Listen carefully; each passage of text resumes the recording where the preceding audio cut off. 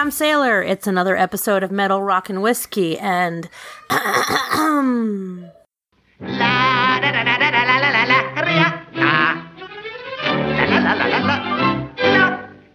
And for the listeners that might be new to the show, we do sometimes compare two albums from one artist against each other. Not typically. We do argue. We definitely debate. And in the end, only one album or artist will reign supreme. Wait a minute, Jake. Are we just going to pretend like last week didn't happen? I mean, you guys must have some really harrowing stories about your kidnappings after the girls took over. What happened? I don't know what you're talking about. Somebody drove me to a memory clinic, and I don't remember anything. Well, you're lucky, man. I wish I could forget what happened. I wish I could forget what happened. So I'm getting ready for work. That's the last thing I remember. The next thing I know, I'm in a small, tiny room. The lights are flashing. I'm surrounded by 4 masked, well-scented people. I assume they were women. They smell nice. And they demanded that all the E's I saved, I give them back. I said, you're not getting my fucking E's.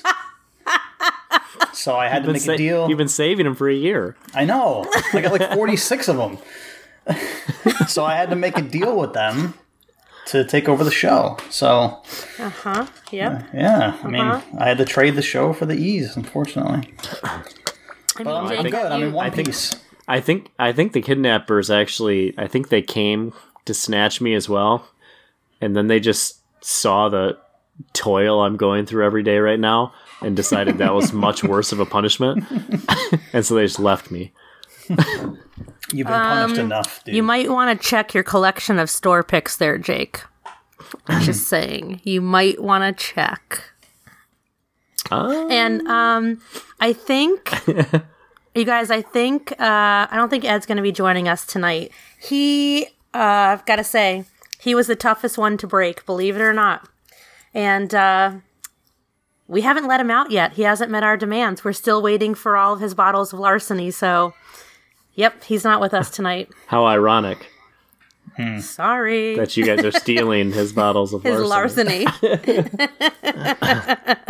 But if he ever shows up on the show again, he'll have like a long hair and a beard and be all grizzly. Yeah, because apparently a bunch of women took him. He'll look like Tom Hanks in Castaway. Yeah. Somehow he managed to get a video out, and he's had his phone twice, so we're not sure how he keeps getting his phone. He'll have an empty bottle of Eagle Rare that he calls Wilson.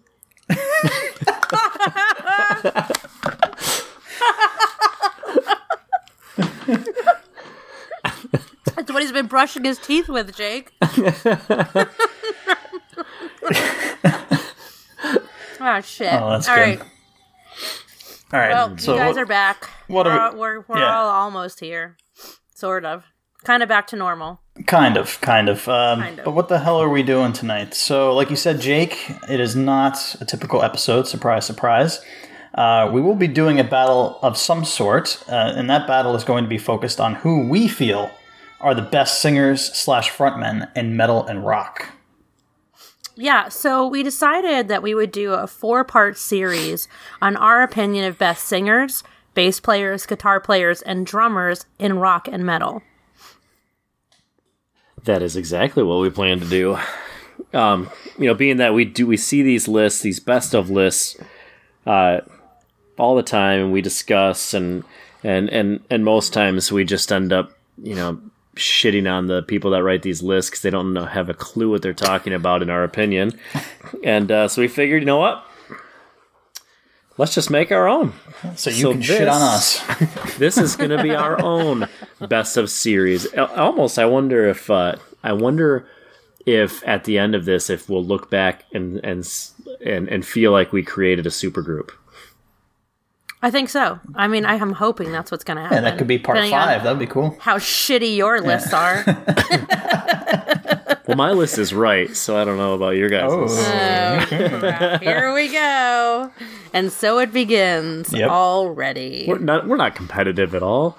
No. Nor do we argue. We always agree on everything. Always. No, we don't. Anyway. So, like always, before we get into our lists of the greatest, or who we feel are the greatest, we start with the whiskey and a pairing. Jake, I believe you have that honor tonight. First, though, what is everyone drinking? Sailor, what are you drinking? So, it's a weird day for me. I was drinking earlier. I've stopped drinking, and I'll be drinking again in a little bit. I've been drinking whiskey Bloody Marys all day. Ooh. So Whiskey that's my Bloody favorite. Marys. Yes, everyone always flips out and gives me this face. I'm not flipping out. when It sounds really interesting to me. Yeah, most people don't think it's interesting. Most people are like, what? And I'm like, just shut the fuck up and let me make you one. And they're like, oh my God, this is amazing. I'm like, yeah, I know. So I have a few secrets that I will not reveal. But one of my ingredients that I put in, so instead of vodka, you just use whiskey. I prefer rye rather than bourbon. And I use a little bit of barbecue sauce in addition to the other elements that go into a Bloody Mary. I do not use hot sauce of any sort because you have the whiskey in there. So that's as much as I'm going to say. So I would say, friends, give it a try. So as far as a hot spiciness, it's not a hot spiciness, right? It's more on the sweeter side. Plenty of nope, it's not sweet at all. Yeah. Not sweet at all. Even with the barbecue? Nope. And I use a smoky barbecue because I want that smoke flavor in there. Right. I don't want sweetness in there. I don't know why, it would just weird me out. But you still get plenty of spice in there. But for me, I don't want to drink a Bloody Mary that's, ripping my tongue out of my mouth and burning my insides. I want to taste everything. I want to taste what I'm drinking. So I don't make mine crazy hot. The whiskey is definitely enough spice. And I always try to go with a high proof because you've got a lot of dilution in there. And, as far as tomato sauce goes, I like to use Clamato because you get the nice briny saltiness in there.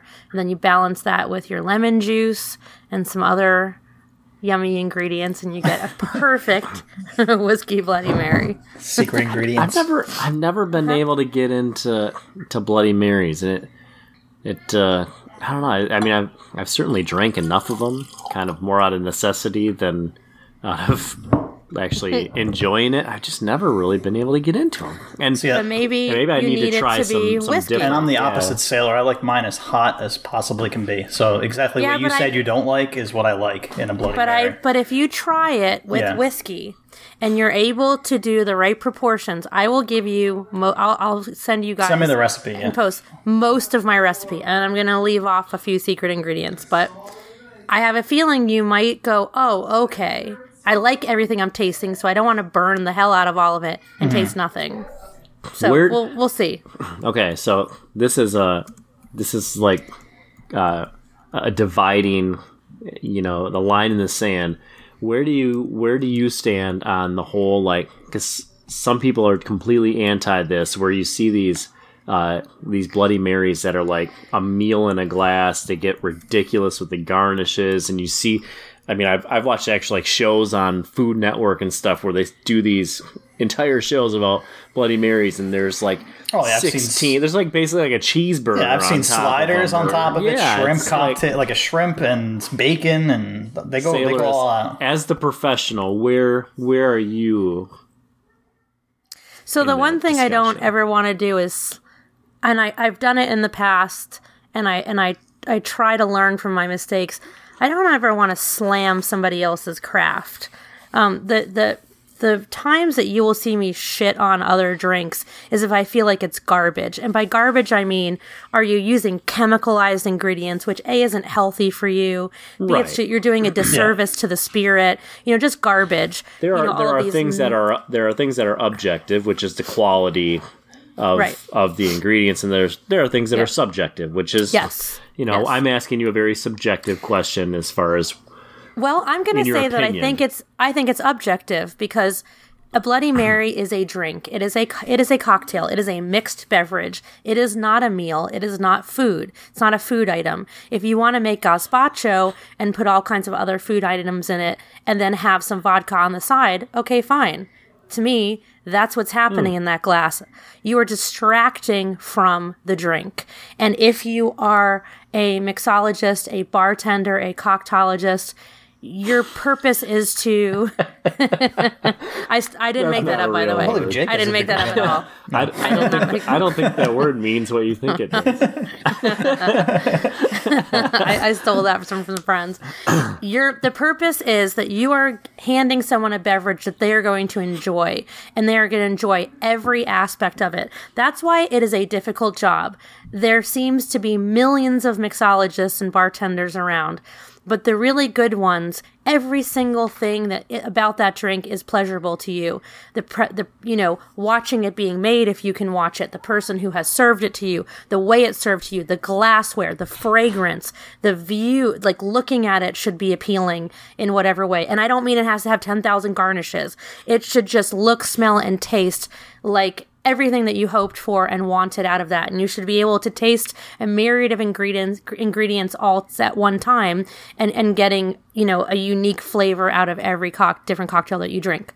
So if you're going to put hamburgers on it and 5 pounds of bacon and, 4 skewers of jumbo shrimp and all kinds of shit, you're covering up what's in that glass. You do not feel confident about the drink you just made because you're putting all kinds of shit on top of it. That's like when things are, have 50 like umbrellas and a fucking half a pineapple and an entire coconut and 40,000 kiwis on it. Like, what the fuck is this? I'm trying to drink something here. I can't get past all this shit and the flowers in my glass.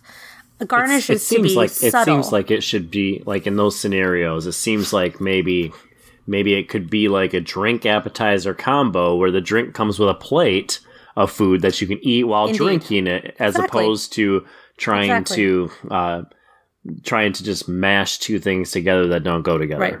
Your garnish on your drink should be something that you complements. So I always say it has to be useful. So if you have a wedge, the intention is to squeeze that into your glass. You're getting the juice and the pulp out of that. If you put a rind on there, a peel, the intention is to either get the pith from it or to get the oils of the citrus out of it. If you put a flower there, in my opinion, they should always be edible flowers. Otherwise you're taking it out of your glass and putting it down. Again, fine, but the point is your garnish should have a useful quality. It should have a job to do in that cocktail. So when we take, mixologists, when we take a peel of an orange, we're not just sitting it on top of there. We've twisted it over it, or we've heated it with a lighter to get the oils come out and run it around the rim of the glass. That's going to give you beautiful fragrance as you're putting your face towards your glass to sip it. So to me, all garnish should have function, and putting hamburgers and hot dogs and shrimp skewers on top of a glass of a drink is, in my opinion, just fucking bullshit. So I think it's total fucking garbage. It's ridiculous. Like you said, put a little plate of food next to it. That's awesome. A little combo thing. Hell yeah. It's a brunch time drink. That'd be awesome. Yeah, pair it with something that it would go with. Because you're not taking, my point is, you're not taking that slider and dipping it into your Bloody Mary. It's not happening. I've watched thousands of people in my lifetime drink thousands upon thousands of Bloody Marys. So if you're putting a lemon wedge on your Bloody Mary, again, it's useful. You have lemon juice in that recipe, and you're going to squeeze a little in there. If you put olives in there, you're looking to get the brininess from the olive juice into that drink. So that makes sense. You're incorporating that in there. A celery stick is supposed to take away the heat from a Bloody Mary that's too hot. I don't need to give you shit to take away anything. Hopefully what I made you is so delicious you don't need a distraction from it. That's how I'm going to end that. Boom. Mic drop. Holla! So Jake, what are you drinking? What about you, Matt? Oh. What are you drinking? Psych. I asked you first. Well, I have the whiskey segment. Oh, okay. Are you drinking so I whiskey asked segment? You. Okay. I am not. Well, I am drinking one of my favorites. So I'm drinking Hillrock Double Cask Rye. For many reasons. Obviously, it's my favorite. And we, as discussed on the news, lost Dave Pickerel recently. So it's a bottle that was gifted to me before I moved to from New Jersey to Florida by one of our from our Hillrock sales rep. And I'm nursing the hell out of it because I know I can't get it down here. So it's just God, it's so goddamn good. It's a pricey pour, but I'm so, as I said on that news segment, I'm so passionate about the product, and I hand sold a ton of it. And the price point wasn't an issue for most people. They just wanted something quality, and having Dave's name attached to it, for customers that were bourbon drinkers who knew his name, it was just an easy sell, and they came back and bought more of it. So, enjoying what I have left of it right now. Yeah, I don't know that I've ever seen that in Michigan either. I know I've never tried it, but it was always something that fascinated me, the process. Mm-hmm. Well, I guess we can get into this whiskey segment, shall we? Let's do it. Let's do it. But I'm gonna break my rusty cage. Yeah, I'm gonna break my rusty cage. All right, to kick this whiskey segment off and to really tie, maybe get the conversation started and then tie this in with the discussion we're going to have about our favorite, or who we think is the greatest, mix of that maybe, rock and metal lead people / singers. I would like to know from you guys, maybe 3 traits or features that you use to distinguish your list of greatest rock and metal singers / front people. What are 3 things that you used in your own mind to establish who you thought made your list? Sailor, what would you say? So for me, first trait is vocal sound. I mean, it's all about vocal sound, vocal range, and then just the ability to be an enigmatic front person. Those are the 3 things that do it for me. I would definitely agree. Vocal sound, vocal quality. I think maybe range could possibly fall in there too. Mm-hmm. And not necessarily, but maybe. Matt, what would you think? Well, certainly, I'll combine the 2 things that you guys said, and I will say vocal talent / range was, the biggest one. The look that certain guys have, whether it's part of a shtick or just their presence on stage, as far as how they can manipulate the crowd, how they can get the crowd in the palm of their hand, was a big one for me as well. Maybe I can encapsulate that with just charisma. Maybe it would be the word that I would use. Stage presence, charisma. If it's a shtick that they have, how are they getting the audience to buy into the shtick? Not to get too deep or complicated, but those were just things that I looked at big time. Okay. Yeah. So now with that said, just from the top of your head, what would be your best singer whiskey? Kind of translating those same distinguishing qualities, what would you say would be your front person whiskey? Ooh, wow, that's a really good question, man. So it's got to have good, solid vocal presence. So you got to enjoy it, as you would enjoy listening to a great singer. You have to enjoy the experience of that. It's also got to have, Matt, like you said, it's got to have the presentation. It's got to have maybe some stage presence there. So maybe it should look good on your bar. I don't know. Maybe it just is. I don't know. Damn. What would you think? I started thinking about this, and I was like, I would really like to kind of. There's one that. Yeah, go ahead, Sarah. I think I know. Wild Turkey Master's Keep. Boom. Yep. That's for me. It has an incredible vocal range. Wow, that's a solid pick. The vocal sound is stellar. That's how it's going to end up on a top. It's going to be a band I want to listen to all the time. Or the second I hear the voice, I'm brought back to a time and place. And it's got to be a great front person. And the bottle is sexy. The way it's presented is sexy. The name is kick-ass. The name is totally metal. It presents itself so well, and I think can definitely stand in front of the majority of other American bourbons if it had to, and say, hey, I represent American bourbon really well. Well, and probably more specifically, it represents the rest of Wild Turkey. Sure, but Phenomenally. I think it goes beyond that. Yeah. I think it goes beyond that because Well, yeah. sometimes some American bands, back in the day before the internet, oh, I love American music, Elvis, Yeah, well, you know what I mean? Well, okay, thank God. That's a good representation of American music. Yeah. Now imagine that back in the day they were like, oh yeah, American music. I like Gordon Lightfoot. Like, what the fuck? No. I like Gordon Lightfoot. Or oh God, not to represent American music as a whole. Do you know what I'm saying? Like, if I you live had in to Michigan. Oh, God's sakes. Engelbert Humperdinck, Tiny Tim. I don't know. Let's say Tiny Tim. Like, who in the fuck is going to want another country to go, oh, yeah, American music is pretty much Tiny Tim? Fuck no.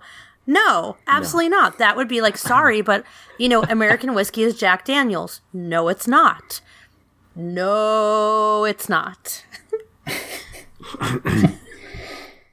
That's I was meaning my analogy. I was meaning in a more specific, not to be contrary to your point. I agreed with your point, but just in the same way that a great front person in a band represents the band. It's kind of your first impression of the band in most cases, I would think. Matt, Yeah. Matt, did you have yours? The first one that immediately popped into my head was Bland's. Okay. Yeah, because I had put a lot of emphasis on the look, on the charisma, on the feel of it. Definitely got it there. It has the round bottle. It's got the top with the horse on it. It's in a little satchel. And a box. In a box. It pops on the bar. When you're in a bar and you see it, your eyes are drawn to it. But then I kind of diverted from that in my thought process, and I went to Glenfiddich 12 year, man. I don't know why. It doesn't. It's a classic. It's a classic. It's not. It's kind of the opposite end. I mean, Glenfiddich was the first to put their bottles into a tin, into a box. But the triangular tin, it's solid. It lasts. It's popular. It's a crowd pleaser. And it has a good look to it as well. So that's a tough question, man. I really have to, to be put on the spot like that. Yeah. Well, and I wanted to put you on the spot because I thought it was kind of a fun way to maybe think about, to think about, and as we like to do, we like to combine our whiskey and music discussions, and you guys are going to probably mock what I'm going to bring forth, but I'm sure you got a pretty good guess as to where I'm going. But well, at least for one of them, I have a pretty good idea. My favorite whiskey band and whiskey brand is Four Roses, and the front person in the Four Roses lineup is the limited edition small batch. And that is my absolute jam. It's my favorite singer. And I just happen to have with me right now this year's release. Oh, Wow. Pretty baby. The 130-year anniversary bottle, as it would be. And this is this one, if I remember correctly, this is a European import or export bottle, so it's the 70 centiliter bottle. But now, when was that released? This was recently, released right? in let's see. So the Mellow Moments Club release was in at the end of September. The Al Young releases were through October, and then I think it kind of hit the shelves right around from October. It's still hitting shelves actually through November in different markets. But what I kind of one of the things I thought about the limited edition small batch bottle is that it's very similar to the regular small batch bottle, but yet it's different. It's dressed up a bit. It's when it's on the bar, it just has something about it that's just like screams for attention. It stands out, similar to, Sailor, how you mentioned how the Master's Keep bottles themselves stand out. Aside from the box and everything else, that's great presentation. The bottle itself stands out. It's a beautiful bottle. It has just a character to it. And I think these ones do too, and the fact that these are annual commemorations of of a long history as well. This is my favorite lead singer in the world of whiskey. Awesome, man. So I thought that was maybe a fun way to take into our upcoming discussion. I like everybody's choices. Yes, I do too. That was good. That was fun. I'm gonna have to revisit that at a later date. That would be a cool. No, I think we could maybe really like a finale. Expand on that. Yeah. Yeah, like a finale, like how, because what did I do? Oh, was it for Queen? It was for Queen that the whiskey segment I did the 4 grains, wasn't it? Yes, I think so. Yeah, wasn't it? Yeah, and kind of broke down how I saw each band member. Maybe we could, maybe for like the finale of this series, we could each do our super group, our whiskey super group, like 4 whiskeys that we think and why. I think it might be kind of fun. I like that idea. It's a good idea. I like it. All right, guys. Well, it is time to reveal our lists of our opinion of favorite or top singers / front people. We are only doing 5 apiece, Jake. So, who wants to go first? Go ahead, Matt. No pressure here. No pressure. Okay. All right. Pressure. I think Sailor's really going to hate me after this list. I think, especially after maybe one of these guys who Sailor You might get kidnapped again. Who Sailor thinks so highly of. So, the first one, and I'm going to venture a guess here that maybe you guys have this man on your list as well, and that is the one and only Freddie Mercury. So, yes. Freddie, I mean, what is there to say about this guy? We've talked about him ad nauseum on the show. Way to not bury the lead, Matt. Yeah. He literally had the perfect voice. His fluidity of motion on the stage, how he conversed with the crowd, really got the crowd involved on so many levels, is second to none. When we talk about the act of taking that crowd in the palm of your hand, there's really no better than him. And the man wrote hit after hit after hit, really anthem after anthem, that are just as popular today as they were 10, 20, 30, 40 years ago. So Freddie's my number one. And really the other 4, fall in line underneath him in any order you want to put them in. But Bon Scott is my number 2. Nowhere near as vocally talented as Freddie, I would say. Maybe not nowhere near as vocally talented as his successor in AC/DC. Very different styles, in my opinion. A well-mannered guy with a crazy wild side, multi-layered individual. His voice, unique. You can pick it out. Unique, transcendent. Was always one with Angus and Malcolm's pounding riffs. His aggressiveness on stage with that no BS look that he had, sleeveless shirts or that sleeveless vest when he was actually wearing, a shirt or a vest. And he sometimes when he would sing, he would have that wild-eyed, demented look in his face, which just perfectly, like I said, complemented Angus's aggressive playing style and Angus's look on stage as well. He made AC/DC that dangerous, edgy band that they were in the 70s, whereas Brian Johnson, if you're gonna compare him to Brian Johnson, served as more of a showman who really propelled AC/DC to a new stratosphere of popularity, but their edginess starts and ends with Bon. So he's my number 2. Number 3, I have Chris Cornell. If you say Freddie's voice was a thing of beauty, I think Cornell's voice is on the same level, but it's more haunting to me. I think he has that more haunting voice, not just because he passed away. I think it was haunting on a level before he even passed away. And it always has, always will be that way. The gravelly nature of it, the subject matter which he sings is just a match made in heaven with his vocal style. There's a stoicism about his performances that command respect and admiration. He wasn't overly flashy or over the top vocally like some of his peers, and he really looked as though it was effortless on stage, and even his guitar playing was great, which I think gets overlooked sometimes. I found a quote that one critic wrote after seeing them perform live in 1992. He's not so much playing the guitar as he is trying to extract the venom from the guitar. Because he had this aggressive style when he played on stage guitar, which I think it gets overlooked with how great his voice was.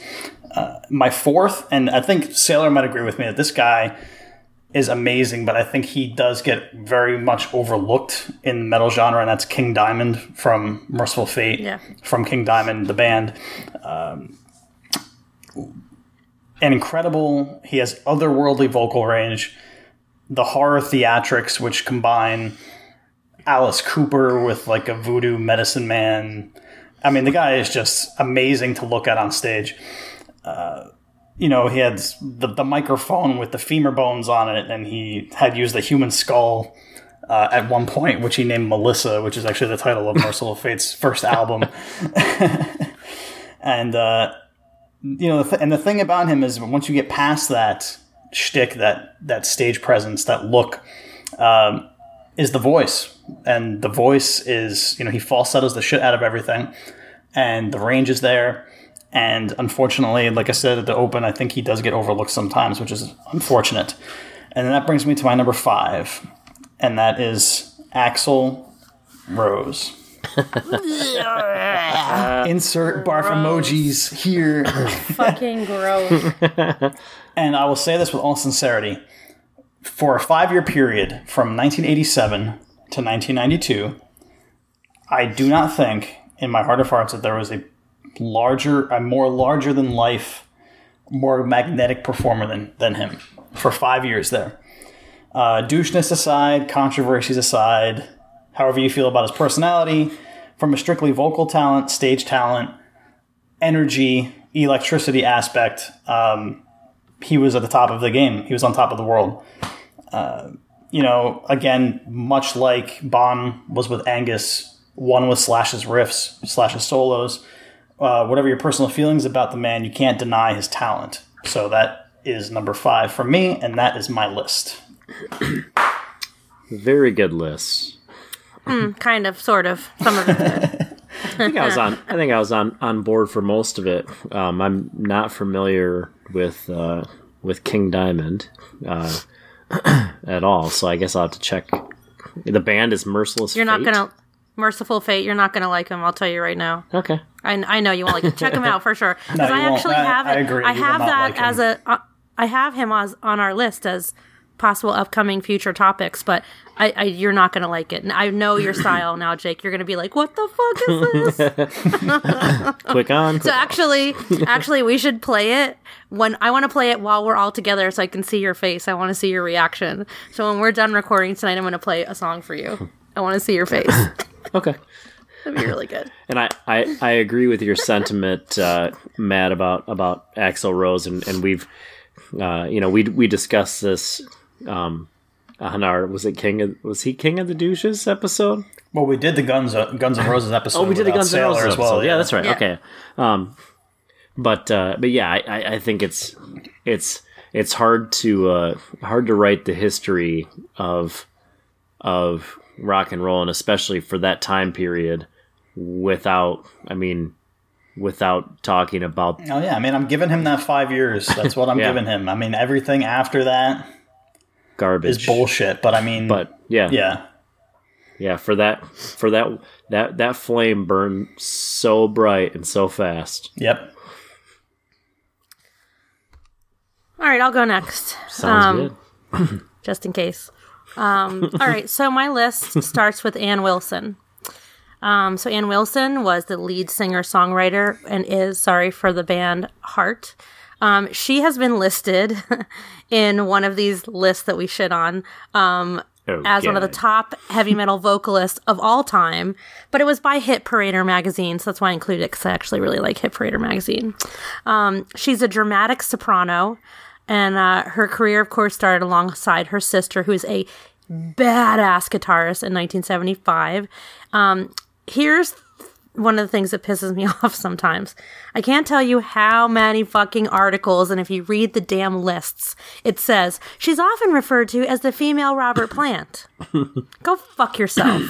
She's a fucking amazing singer on her own. Why can't she just be Ann Wilson? Suck it. Yeah. Exactly. Yeah. No, because you always have to be compared to a man Of course, who's better, of course. Yeah. Fuck that shit. So Ann Wilson goes at the top of my list because the sound of her voice is it's often perfection. It's incredible. Her range is incredible. Her performance as a performer, she's amazing. She doesn't, have a shtick. She doesn't do tricks. She doesn't run around the stage. But when she's out there, and I've seen her a few times, and you see her like in that moment where you're in your sweet spot and now you're just, everything's faded away and you're just singing, man, you can just see it's like her whole body is the instrument. It's incredible. And she's a badass. Her and her sister are total badasses. For them to dominate like they did and come up in music at that time, especially in what was they were considered heavy rock. Sometimes they were called metal back then. There were not a lot of other women as their colleagues, and they've told some interesting stories. The song Barracuda is about a fucking journalist asking them if they make out. You fucking asshole. But that was commonplace, So I just think she's a badass. I also put Freddie Mercury on my list, of course. Of course. Freddie was a natural baritone. He sang tenor, though. And it has been said that he had a perfect 4-octave vocal range. But that was not true. So they did scientific research on his voice. And I guess they like stick a tube up your nose. It's like this crazy thing. And this is what they use to actually check for throat cancer. So the researcher said where he stood out was that he applied his vibrato and distortion to his voice. So they used a high-speed camera to film his voice box in action while he was singing. And they got more than 4,000 frames per second. And it revealed that he has this growling technique. And so it generated unusual undertones and frequencies and subharmonics. And so he could create several pitches all at one time. Yep. And he had exceptional control. So it sounded like he had all these octave ranges, but he really didn't. But his technique was superior. And all the things you said, I'm not going to repeat them, Matt, just as a showman, as a front person, as an entertainer, and just unique. The sound of his voice is very unique, and it's Freddie Mercury the minute you hear it. Speaking of a 4-octave vocal range, it was in fact Chris Cornell who had a 4-octave vocal range, and his voice improved with age. And this is an actual thing that has been studied in his recordings. Much like the dexterity of guitarists, they say there are some vocalists whose instrument will get better with age, and some that will diminish with age. And we know that happens to a lot of singers that don't really have the physical superiority that others do. To me, Chris Cornell stands out because his style, who he was as an entertainer, was very different at the time. I remember reading a lot of posts after Chris Cornell passed away from other musicians that he either played with or were in bands at the same time that Soundgarden was kind of coming up, saying that the first time they saw him, they were like, what the hell is this guy doing? Who is this guy? First of all, he's shredding on the guitar, but he's singing in almost this, a lot of them refer to it as a feminine way. And I can see what they mean. I don't think that's the perfect depiction, but, and they were like, and he would be, moving his hair around and, flicking the hair and like this flirty sexiness. And it was like, and even a lot of these guys are like, I was like, oh my God, am I turned on right now? Like, what the hell is happening? And he just nailed everything he did. Whether he did a cover of Michael Jackson's Billie Jean, Unplugged, whether he was singing Rusty Cage, he had it all. He had it all. And studying his voice proves it. So to me, there will never be another like Chris Cornell, probably. I also put Ozzy Osbourne on my list because he is the motherfucking godfather of heavy metal. He is 69 years old and he's still a chart topper. He still sings and performs live. There are a lot of urban legends out there, there are people backstage that are actually singing and it's not him singing, that, he's singing to recordings. It's actually, none of it is true. And it's not because I like him. If that was true, I would say it. So he is just an enigma himself. He is just a huge presence. But aside from that, I love the sound of his voice. His voice is so distinct and so unique. I love the way he uses his voice to bring across the intention of some of the lyrics. And I think that can often be very difficult to do. There are some songs where you're like, I like the sound of the song. I like the melody. I like the music. But what the fuck is this guy saying? And it kind of drives you crazy. If he was really good at singing that song, if he was really great at getting the intention of the lyrics across, you wouldn't be distracted and have to say, what's he saying? What's he saying? I didn't know half what the fuck was coming out of Ozzy's mouth, whether he's talking or singing.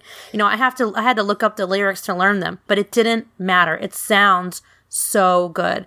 The sound of his voice, I think, it's just undeniable, fucking amazing.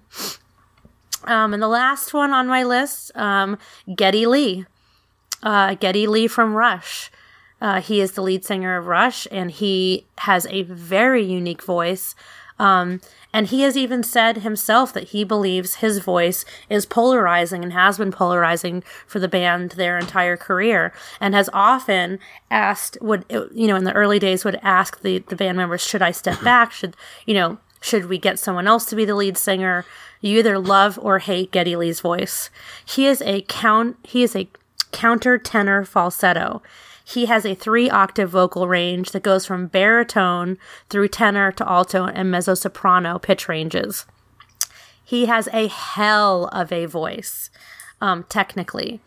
I feel that, of course, the musicianship of the band is undeniable. We've covered this band, we've discussed them. Mm-hmm.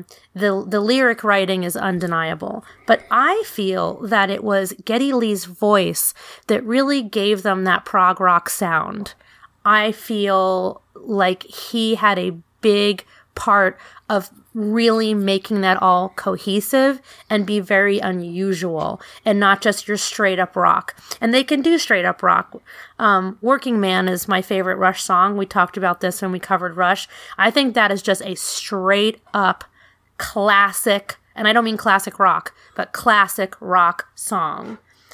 And he does it very well. But then he can also do, I used to call it the fairy dust prog rock. Like YYZ and, just his range, his unique sound, and the way he delivers on stage. I've seen Rush several times. Again, he's not doing anything very showy. but there's something about his persona when he's on that stage. It's very difficult to take your eyes off him. And mind you, he's standing next to one of the greatest drummers of all time in rock. So I think that says a lot if you can hold your own up against somebody like that. So those are my choices. Great list. And if you don't like them, fuck you. Okay. Just kidding. Kind of. Jake? I guess we won't discuss those. Oh wait, do you want me to reveal Ed's list before we move on Sure. to you, Jake? Yeah, let's do this first. Yeah. Okay. So since Ed is still kidnapped and I have not let him out yet, well, it's Did this not really list get slid under the door? Yes, it did. On a napkin. Yeah. Well, some of the other girls On were toilet trying to paper? Toilet beat it paper. out of him, and I was like, let's take it easy on the guy. So he also chose Freddie Mercury. He put Rob Halford on there. He put Paul McCartney on there. He put David Lee Roth and Ariel Pineda. Wow. He has a bizarre list. Yeah. I think we always picture, Paul McCartney to me is an odd choice because I think we always, as a society, picture the Beatles as a cohesive unit. We don't necessarily see them as individuals, maybe. Yeah. Or if anything, So, yeah. it's always Lennon McCartney. It's always Lennon like McCartney, this two-headed, and then throw in George Harrison. But Yeah. yeah, you don't think of Paul McCartney as a front. We kind of person see them as like until interchangeable. Wings. Yeah. Yeah. Yeah, I don't know. Like, I wouldn't consider him rock. And that's, controversial, of course, but I wouldn't put him in this category. I might include him in a list of other types of music, but I wouldn't put him in a rock and metal list. That's and just not me. and not for lack of respect for his his influence that led to rock and roll. Certainly, it's not for lack of that. It's more or less, I think I would agree with you, Sailor, that I see the Beatles more as a pop Yes, band. rock. Mm-hmm. Yeah, yeah. Agreed. And not and certainly they went into the the Sgt. Pepper era where they had the psychedelic stuff and whatever, but I think the true influence of the Beatles was in the pop atmosphere, which and it led to that, but yeah, I don't necessarily I don't consider them not in the way that we talk about rock and Agreed. metal. Yeah, I wouldn't. Yeah, and I think him solo, I would say he's easy listening. I don't think there's anything really very rock about what Paul McCartney has done. I think saying he's rock is back in the time when you would call anything that wasn't a big band, you would call it rock and roll. Anything that had an up tempo. Well, it's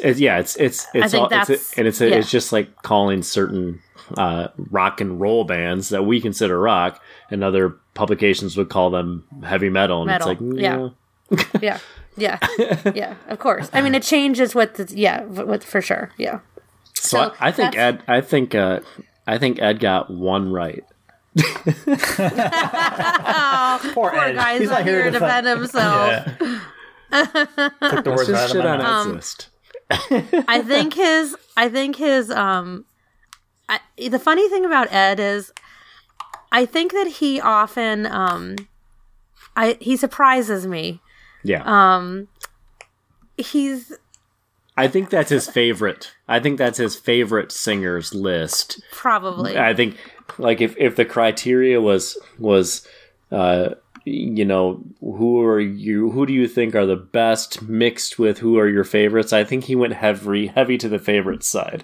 I think I agree with you. Because I think I could only make an argument for one of those people on there, and it's the person that all four of us have on our list. Yeah, and I think, exactly. I think if push came to shove and we were to look at like all criteria of what if we're going to check boxes of what makes a great front person, I think we probably would I think we would all maybe come to the same person, which would be Freddie Mercury, just for what he was able to do on stage and with his voice. And when you start checking boxes, are there Are there different singers that could do a different style better than him? Sure, absolutely.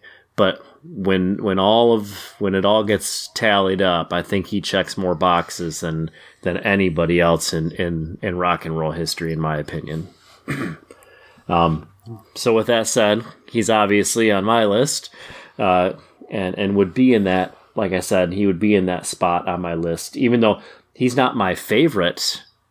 My favorite front person, I would consider him all around, probably the greatest. I would say my favorite, who I would put right up there, Freddie Mercury is 1A. This guy might be 1B, and that would be Robert Plant, who is the male Robert Plant. To joke, to say how stupid that sounds. He's the male Ann Wilson. I mean. He's the male Ann Wilson. For all those people out there that can't just say that Ann Wilson's great for her own merits and try to put this caveat of male or female or whatever it might be. On this show, we discuss merits and yeah. To your point earlier, Sailor Ann Wilson's just a great front person. Doesn't matter what the gender is.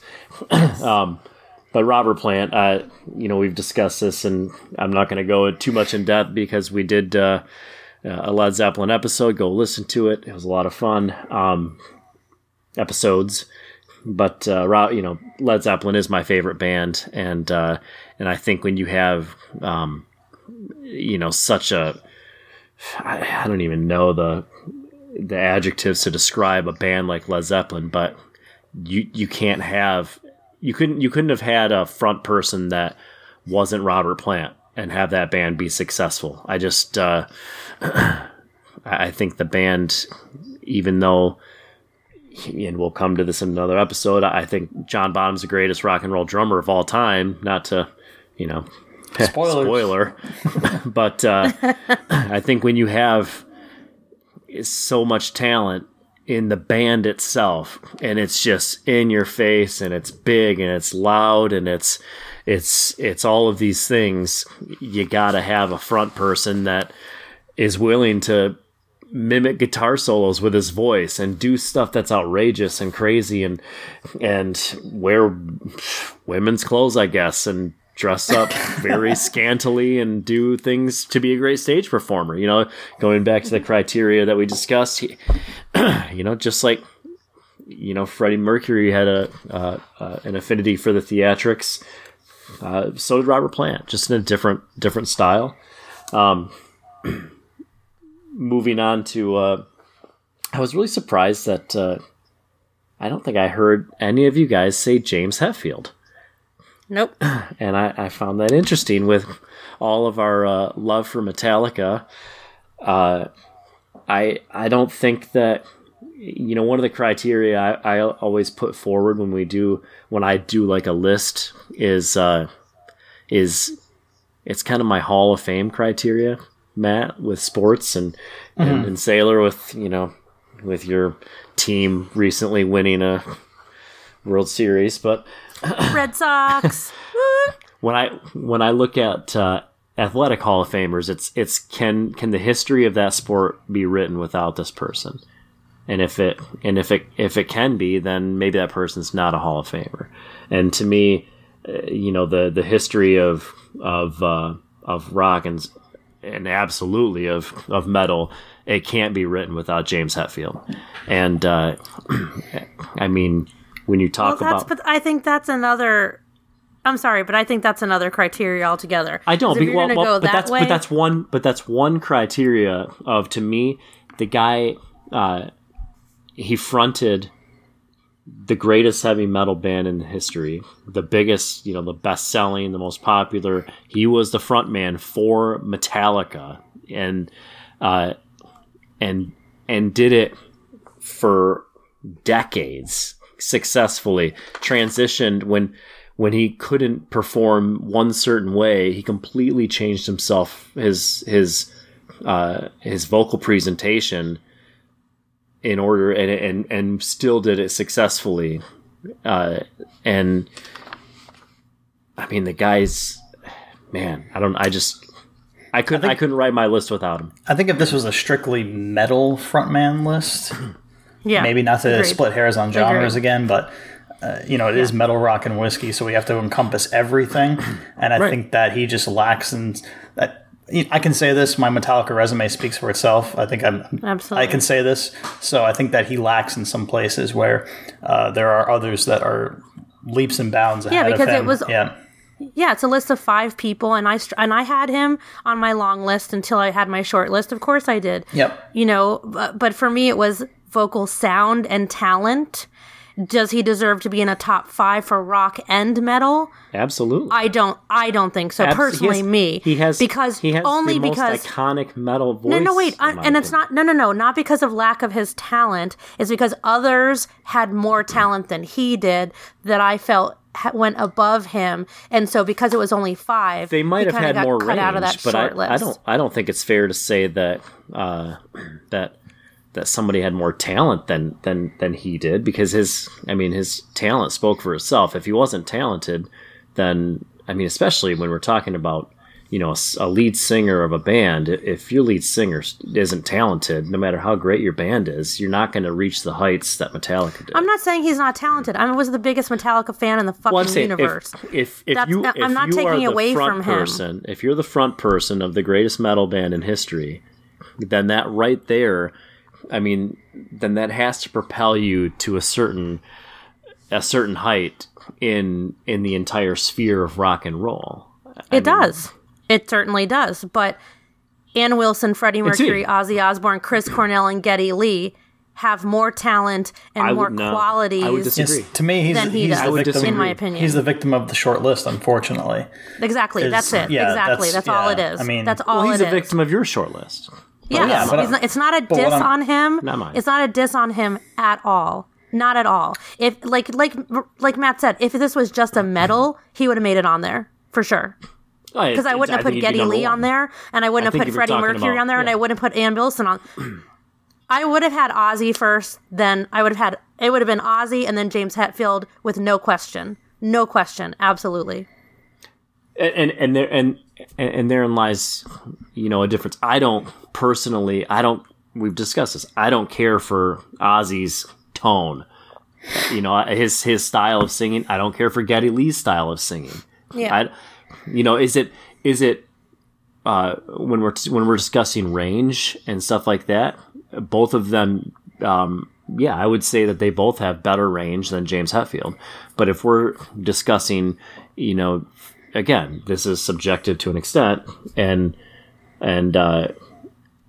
I think in those boxes that we're checking that are subjective, when stage presence, how you front the band, what you bring to the band, the fact that he played guitar while he's singing, played Wrote the riffs, lyrics, and those are- wrote the music, and wrote the- absolutely. And those are Lyrics. additional Absolutely. boxes that you checked. I mean, Yeah. Yes. the For sure. influence on a genre, the influence on other artists. I mean, he checks all those boxes too. So Yeah. Yeah. Oh, So, yeah. absolutely. Yeah. It is Yeah. literally just a short. Like I said, if it was just metal, Ann Wilson, no Ann Wilson on my list, no Freddie Mercury, no Geddy Lee. yeah, and who do I have? Chris- I have King Diamond. And That's it. James would have Yeah. been, if it wasn't for Ozzy, James would have been number 1. But it would be Ozzy number 1, James number 2, without fucking question. Well, in these lists, obviously, they represent what styles of music the four of us kind of pinpoint into, also, because it shows what we treasure in a lead singer, and as we go through this series, I think we're gonna see what style of music each of us truly enjoy. I think. Well, I think it's just because we had to make it a broader. For me, the only reason is because we had to make it. We made it a broader category by saying rock and metal. Yeah. So I had to open it up to. So for me, it was any hard rock was considered as well, Sure. as long with any type of metal. Yeah. And you only have 5. So I had to be and also for me, I'm a singer, so technicality is very important to me. Yep. Same here. Technicality, vocal range, and vocal sound are more important to me than a good front man. Way more important to me. That's from my perspective. other But people that's who also subjective. 'Cause- absolutely subjective. Yeah. Absolutely. But the thing you can't deny, the people that I chose scientifically all have superior voices. And so that was a factor in it for me as well. If I'm going to be crass enough and have the audacity to make a list, what the fuck do I know? Who the fuck am I to say these are the top 5 greatest metal and rock singers in the world? I always am like, there's got to be some science in there because otherwise I'm just an asshole. I don't know. So that But it's like played this, a huge though, part of it too. What makes that that part of it subjective? You know, when you bring up that, you know, scientifically they have this, or you couldn't take Celine Dion, who scientifically probably has one of the greater voices in vocal singing history as far as her range, etc. She could never sing in a hard rock band because she doesn't have the sound. Her tone doesn't have the sound that would make a band like that successful. It's not just. I don't know. I bet you she could. I It's bet not you just if how you put her well- on the spot. Because I that's bet like you to she me could. when So I you're saying listen her duet when I, with AC/DC was not when she did "You Shook Me All Night Long"? That was terrible. No, but if you there's a said her certain like you have to have purity. that sound, Yeah. I think vocalists like that can do that. That's one of their talents is that they can, like Chris Cornell, like the point of him is he can sing. it's something that he is amazing at. Is he has a certain tone, a style to his voice Sure. that matches the music, and that's where I think a lot of times I have when I say that I don't necessarily like Geddy Lee. To me, like I listen to Rush, and I'm like, man, the singer, to me, his vocal style, to me, it doesn't match the band. Like it just doesn't translate to my ear. When I hear James Hetfield, I can't imagine anybody else singing for Metallica. Fuck no. No. Fuck Like no. I just feel like his Never. voice, his style, everything about it, he did that thing. He did it better than anybody else. So let me just make one little counterpoint here. I mean, this is all subjective. I think that was the point of us doing this show. Is these lists gotta are finish his list. bullshit. I know, but these lists are fucking bullshit, and this is why we got would 2 shit more. on them all the time. Yeah. Just real quick. Yeah, no. We all know the story of Journey, correct? Trust me, I knew as soon Yes. as I got to course, Hatfield James have a- yeah, of that this was gonna course. happen. Yeah. Of course. So for those of you that don't know that Journey and I'm going to a lot of people have no idea that the Journey that is touring now and has been touring for the last how many fucking years? I don't know, 8 Long years. time, yeah. Maybe 10 now is not with Steve Perry. No. Okay? Do a Google search. The man who is singing Sounds just for like Journey right now, this is my point, who is singing for Journey right now is a Filipino, a young Filipino man, well, he was at the time, who was doing karaoke. Somehow it went on YouTube because people were like, holy shit, this like actually Sounds sounds just like like Steve Steve Perry. The band found out, long story short, they fucking hired him. Okay, but here's the thing. They didn't go, let's find another. I can promise you there were singers left and right lining up to sing for Journey. Other established singers whose bands might not be, exist anymore, whatever. Journey's a very well-respected band. He was a huge fucking band. They chose the guy who sounds just like Steve Perry. Yeah. So I think if we try to say, well, I can imagine this band with another singer, I don't think for any of these bands that have had the lasting power that it would be possible for anyone to step into the shoes. And I think that the challenges of bands who have tried that, Journey had to find someone who is an exact replica of Steve Perry. If I'm Steve Perry, I'm either going to be really insulted or really flattered. I don't know Well, which one. it worked for AC/DC. Well, I was just That's the only. But he doesn't sound. They don't sound alike, though. But I They also sound think that very it happened. I know, but different, and it they have a worked. very Though. different It style. worked. Well, yeah. No, it's But it. But they're the rare it happened exception. early though. enough. Yeah. It happened early enough in their career exactly. to where they were Yeah. able to build a new career Yes, and move exactly. forward with it. Yeah, I yeah. think, if I'm catching your point correctly, and I would completely agree with this, is that once a band hits a certain echelon, then there can be only one. Yes. It's Yes. like the lead singer Yeah. becomes the Highlander, and Yes. that person, there can be only one James Yes. Hetfield. There can be only Yes. one Ozzy Osbourne. There can be Yes. only, one Freddie Mercury. But does that make them? But is it because they are so great as a vocalist, or is it because that is like, for me, Geddy Lee is the sound of Rush For sure. For sure. and Yeah, I'm just- not disagreeing whether with that either. I think he makes that in many ways. Sometimes he made them that sound in a way, that unique, And I think he's a great either singer. love it or hate it sound. Yeah, I just don't- So yeah, so that was my only point bringing that up. Yeah, no, he's fantastic. I would never, disagree with that point. And like you said, I mean, it would be interesting for me to hear somebody else do it. It probably would be completely unsuccessful, and I'd probably actually dislike it more. But okay, moving on. This next one is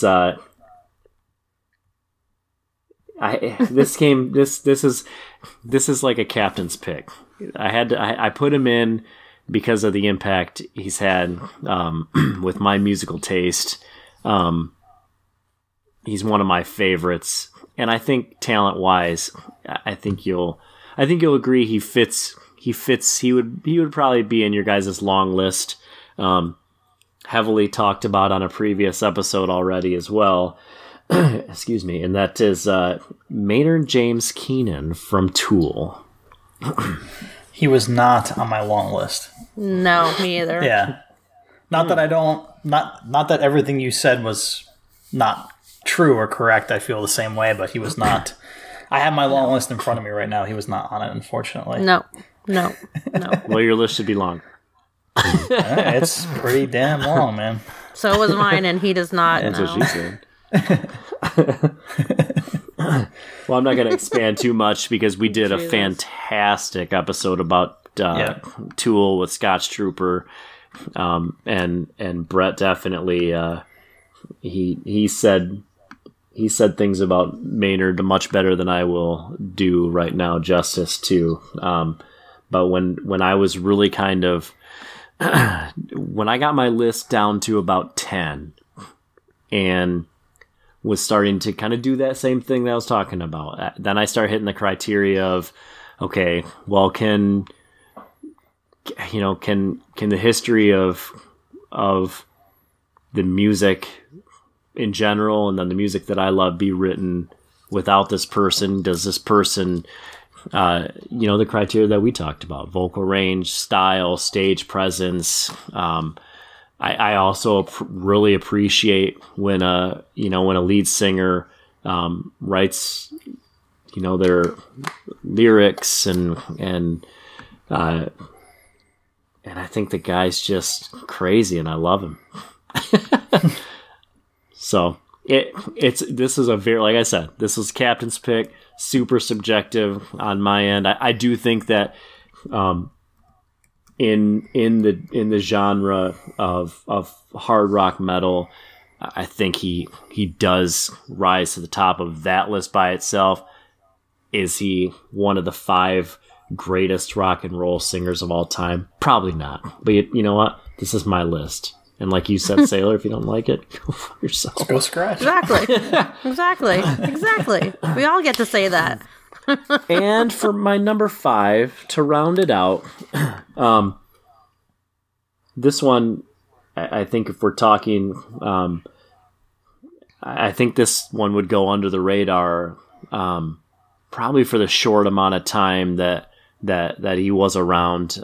He was a guy that died young, and there's some weird stories about that, that people that were around him talked about, how he used to talk about his death before he died, which was really weird. And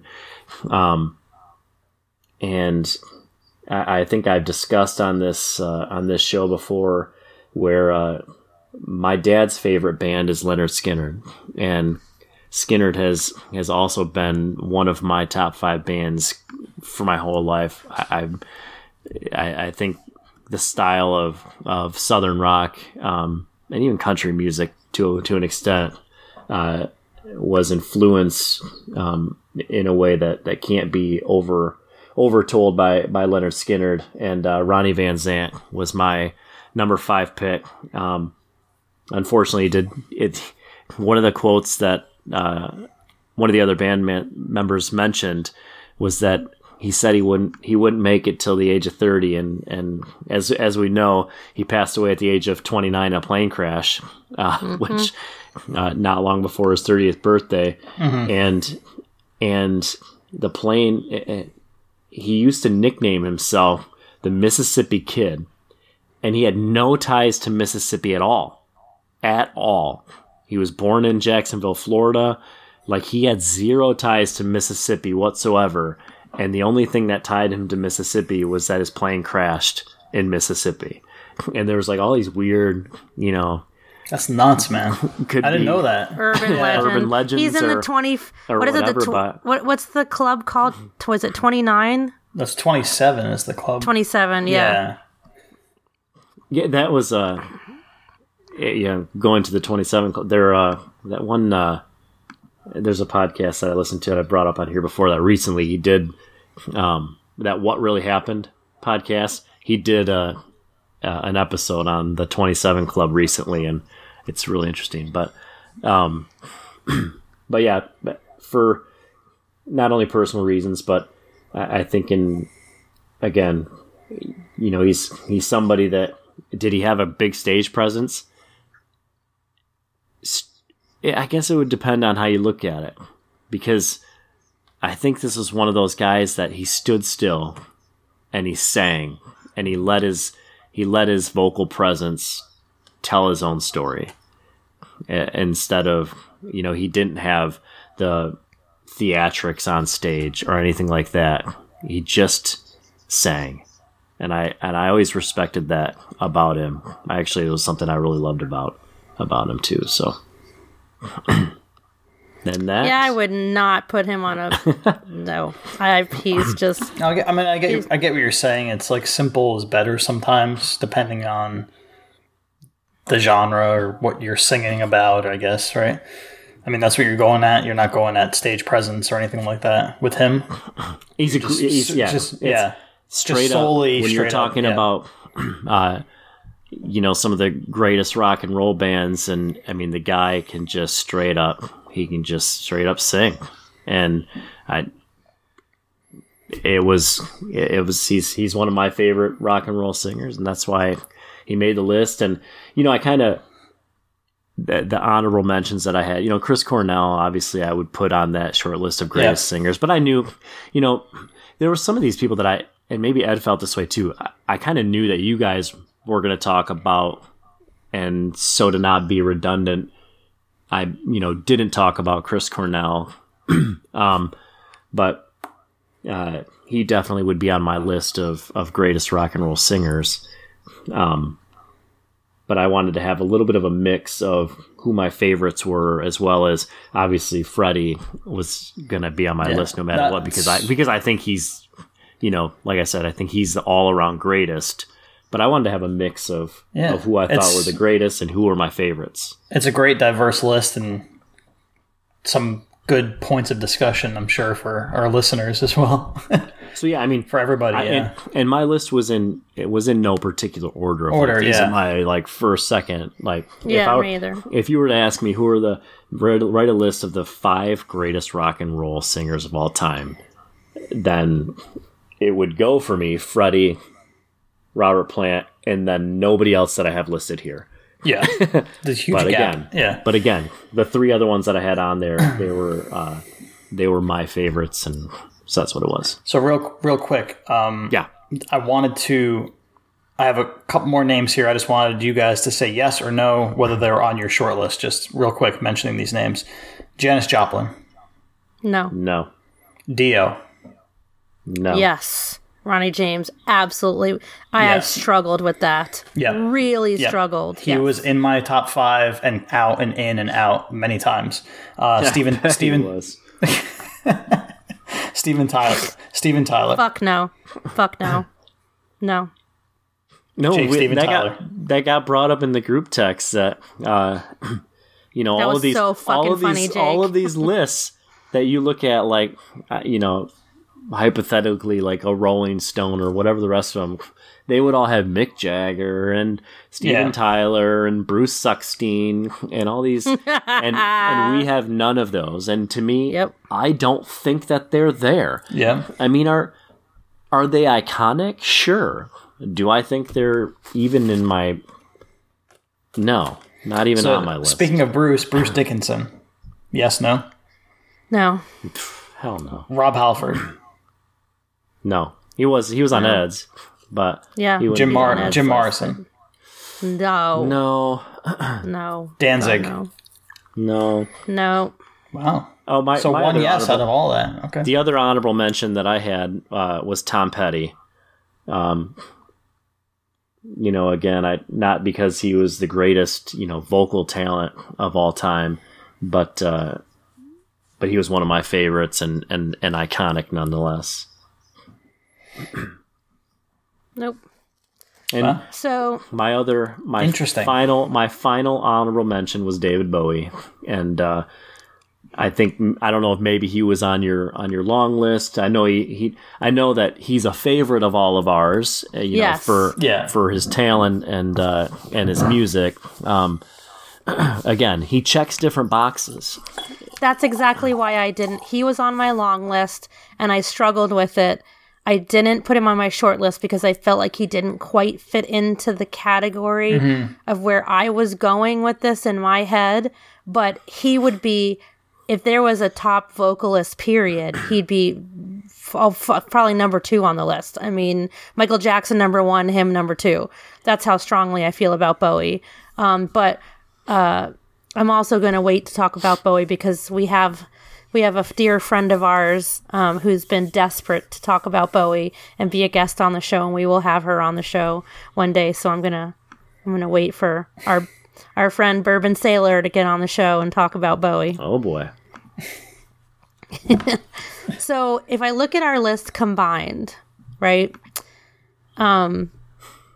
So Freddie Mercury and Chris Cornell are at the top of the list because they got, you know, we all chose Freddie and 2 of us chose Chris Cornell.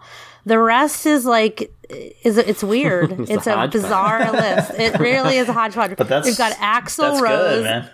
Ann Wilson, Bon Scott, King Diamond, Rob Halford, David Lee Roth, Ariel Pineda, Paul McCartney, Robert Plant, James Hetfield, Ronnie Van Zant, and Maynard. Like, what? So Freddie weird Mercury. list. I love Freddie it. Mercury is the lead singer of our Metal Rock Whiskey super band. He is. Yep. Yes. Yes, he is. He wins the Yes. spot. Yes. Yep. Easy choice. Yes. Yep. He is the lead singer. And He who won. will surround him? Stay tuned. Stay tuned to find out. That's a good start. Okay. That's a I good don't start. Here's what I want. Here's what I want you guys to do though, is when we finish with this episode, I want you to write down your guess. So in the vocal slot is Freddie Mercury. So we're gonna have a 4-piece band. We're gonna have a vocalist. We're gonna have a guitarist, a bassist. I think we're all going to and a say the drummer. same thing. I think we're all going to say the same thing And I for the think- rest of them. I don't know. I Don't think say the it. other 3 Don't are say it, all- but so. I don't know. but I don't know. I want you to guess at what our final supergroup is going to be and I tuck think it I know. away, and then Okay, we'll do a I'm gonna reveal write and down see right how now. close we were to being right. I mean, I think I think because we've covered, I think the people we're all going to choose, we've already talked about them, and I think I know what we're all going to choose. Okay. I think we're gonna be pretty unanimous On bass. Well, obviously. Ooh, see, I was just gonna say I thought maybe Yes. bass might be a tough one. No, I think we're all going to choose the same person for bass. I think they're all going to be Are you tough. kidding? What are you talking about? I I they're all think going bass to be. and guitar. See, I think drums Yeah. and I think Drums is going to be easy. We're all going to choose the same person. Not necessarily because we all will have the same first place vote, but we'll all have the same person. We'll all have, yes. Like Freddie, yes. we'll all have a certain person on our list. I think I know who you're talking about, but I won't say Same it. with bass. Same with bass. We're all going to put this one guy in our list somewhere. Definitely. And then guitar, I think we're going to do the same thing with guitar. I really, really do. Oh, boy. Man. Okay. I just know that Zeppelin will be apparent on all of his lists. So I know at least one per... Yeah. Yep. Yeah. Yeah. Guilty as charged. He's about to know. Page, Jones, Bonham. Yeah. Yeah, probably. Well, we'll see. We'll see when it... Ooh, I think I know who... I'll be interested to see if anybody will usurp Sailor. Somebody from Zeppelin. Sailor, I think you might be right on the base. Oh, yeah. When it I comes know down to it, I think Yeah. I think we're going to be... Let's not give it away. No, but I wrote it down right. I'm putting it in my notes. I'm putting the date of when I wrote it down. Here's why I think I know. guitar is going to be difficult. Not because we won't probably all have at least one in common. I think we'll all have at least two in common. For guitar? Okay. That's fair. That's fair. I think if when all four of us say these are who we think are the 5 greatest favorite, whatever criteria, same as what we've done here, I think we might have more than one in common. I think I can guarantee one. You might be right. And I think there might be 2, and I think there might be I might surprise you. 3 that 2 or more of us will have. I think I think that's where that's gonna be tricky. It's not gonna be like Freddie Mercury where we're all like, this is the one guy we can agree on. Okay. It's This gonna will be be very fun. interesting. Very interesting. I can't wait to find out. Can't wait. So stay tuned for the next, and super psyched, you guys. This is going to be a lot more. At first, I was like on the fence about doing this, but I think it's going to be really, really fun. Let's take a break real quick. Play a little King Diamond for you. We'll be right back. Sounds good.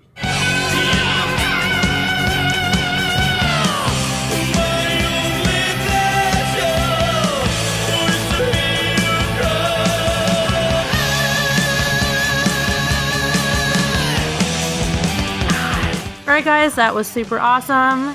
And King Diamond, super weird choice, but I love him.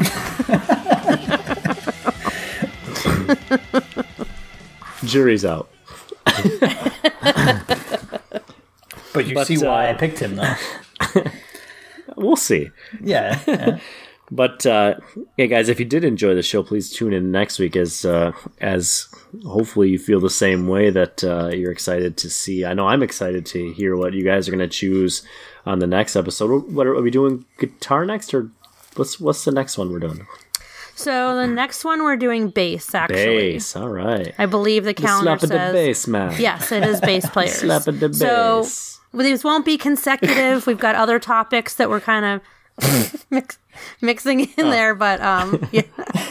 But yes, next will be bass. So definitely stay tuned to our Instagram and our Facebook group because we'll be teasing.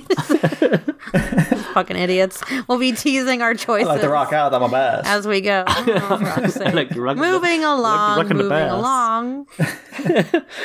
So, what are you guys listening to, watching? What's new in your world of media these days, Matt? Oh man, I have been. Me and Jen have been. Jen and I, to be perfect on the English there. Sorry, have been long time Walking Dead fans, and I don't know if you guys are into Walking Dead. Nope. Wow. All right, so I'm speaking to myself here. Anyway. Speaking to our listeners. Yeah, so, and to our listeners. Yeah, so, elevator speech. There was the last episode was the last episode of the main character, and it was a roller coaster. It was pretty emotional. Spoiler alert. Yeah, well, no. You know he's leaving the show. So you don't know how. You assume he's going to die. But it's done pretty well, I'll say that. Okay. So at this point, when this airs, everyone will have probably seen it, but that's my 2 cents on it. I really thought at least one of you would have been a fan of the show. No, never. I've actually never seen an episode. Now I know how he feels about Game of Thrones. I tried it, and I just I couldn't. It's like, you guys like Game of Thrones? Crickets. Yeah. Crickets. You tried it? Sailor? Didn't like it? Nope. What's been on your watch or listen list lately? Okay, so this is super weird for me. I've never been a big video game person. I played arcade games when I was really young, and like I used to kill it on Centipede and Galactica for a long time. You're dating yourself. I played, so I'm so dating myself. Are you kidding me? I played Pitfall on Atari. Couldn't have really given shit about Pac-Man. And then I played Tekken, in high school. Love Tekken. Mm-hmm. Yeah. I mean, that was fun. I played that. And then I didn't feel like I was very good at video games, and I like to master the things that I do. And I also don't think I had enough interest definitely, it's just like with instruments, you've got to do it over and over and over and, really get good at it. And then when I got married and I met my ex-husband in 2000, I think it was 2006 or something like that. He's a big gamer. And so he's like, well, let's try and find something we can play together. And I was like, no, I'm not interested. And one day I'm watching him play old Grand Theft Auto. And, I was like, oh, that looks like fun. Yeah. I think so. Yeah. It's an old one. And he had already been playing it for a long time. And so he had like, a lot of weapons and money and all this shit. So I was trying to understand. So he was like, okay, well, you can do it 2-player. And he's like trying to explain it to me. And I mean, we would usually be drinking when we played at home, but I don't think I wasn't getting like the real point of it for some reason. I'm like, fuck it. Let's just do this. We're going to get a motorcycle. I'm going to drive. You get on the back. You shoot everything I tell you to shoot. And that's how we're going to play. And he kind of went along with it, I think, just like thinking he could get me into playing video games with him. And I could never remember the name of it. So I called it CJ, the game. And so that's what we would do. We would drive around and, you can change the radio stations on it. And I'd be like, okay, tonight we shoot every taxi. Tonight we shoot every truck. And one night, I don't know how it happened, we ended up getting chased by the cops. And we got holed up in a house and paratroopers were coming down. And I got us out of it somehow. So, but it just didn't hold my interest enough. And so I haven't played anything in forever. I played a little Mario Kart with my nephews and nieces, but I ended up screaming and yelling and jumping off the couch because I die every time. Recently I was introduced to a video game someone else is trying to indoctrinate me called Diablo. And it's pretty fucking intense. I'm a necromancer and I kill all the things. And I'm completely sounds like it's right up your alley. So Robin and I sit around and put on like Dio or Old Ozzy, Pantera, Slayer, and he's a demon hunter. I'm the necromancer, and we murder shit and we loot these villages and these towns. And you were like a sacrificial lamb away from summoning the devil himself. You just need some kind of sacrifice in the middle of the floor. Yeah, probably. Yes. I'll bring my herbs out, all my bitter herbs.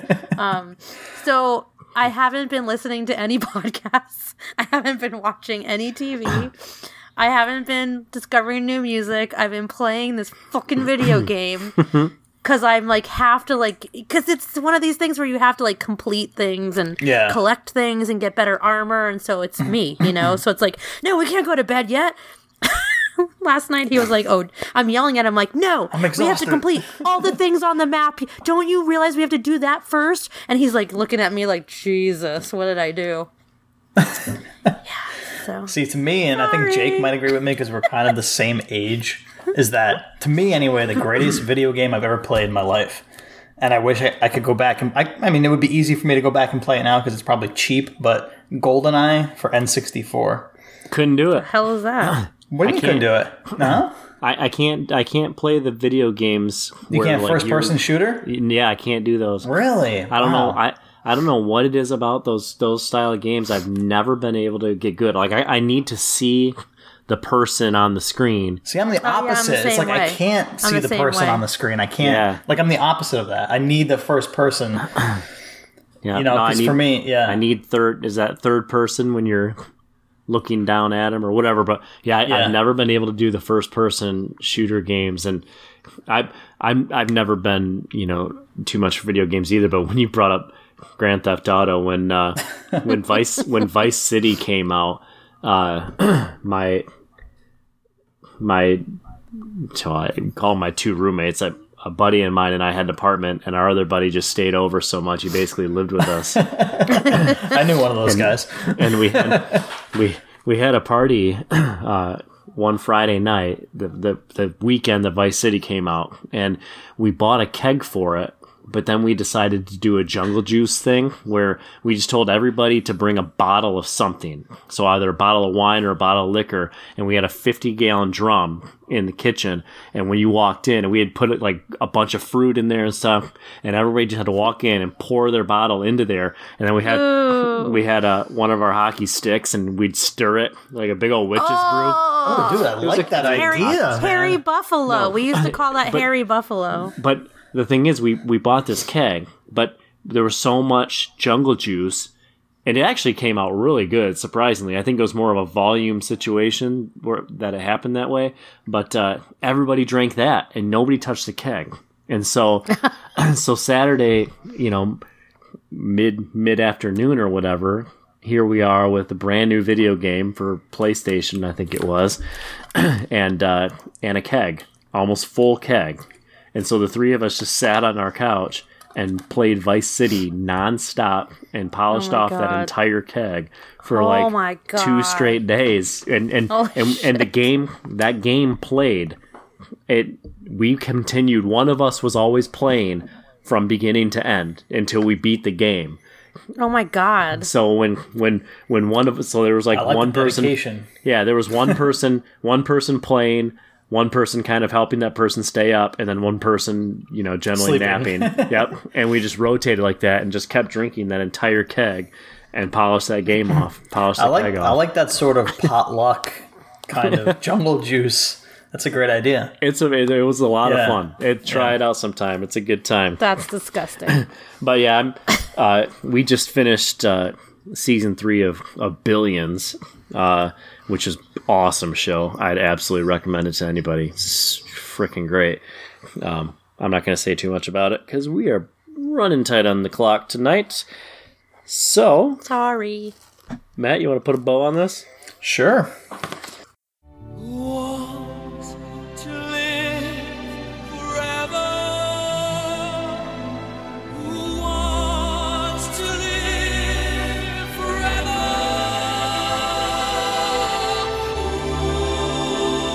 So to all of our listeners, our fellow metal rock and whiskey obsessors, we value your opinions and your feedback. Find us on Instagram at Metal Rock Whiskey. Send us your love, your likes, and please share your thoughts, reviews, questions, suggestions, concerns, and comments about the show. You can also follow us individually on Instagram. Yours truly, at The Whiskey Obsessor. That is whiskey, save the E. Side note, my wife reads this so much better than I do. Anyway.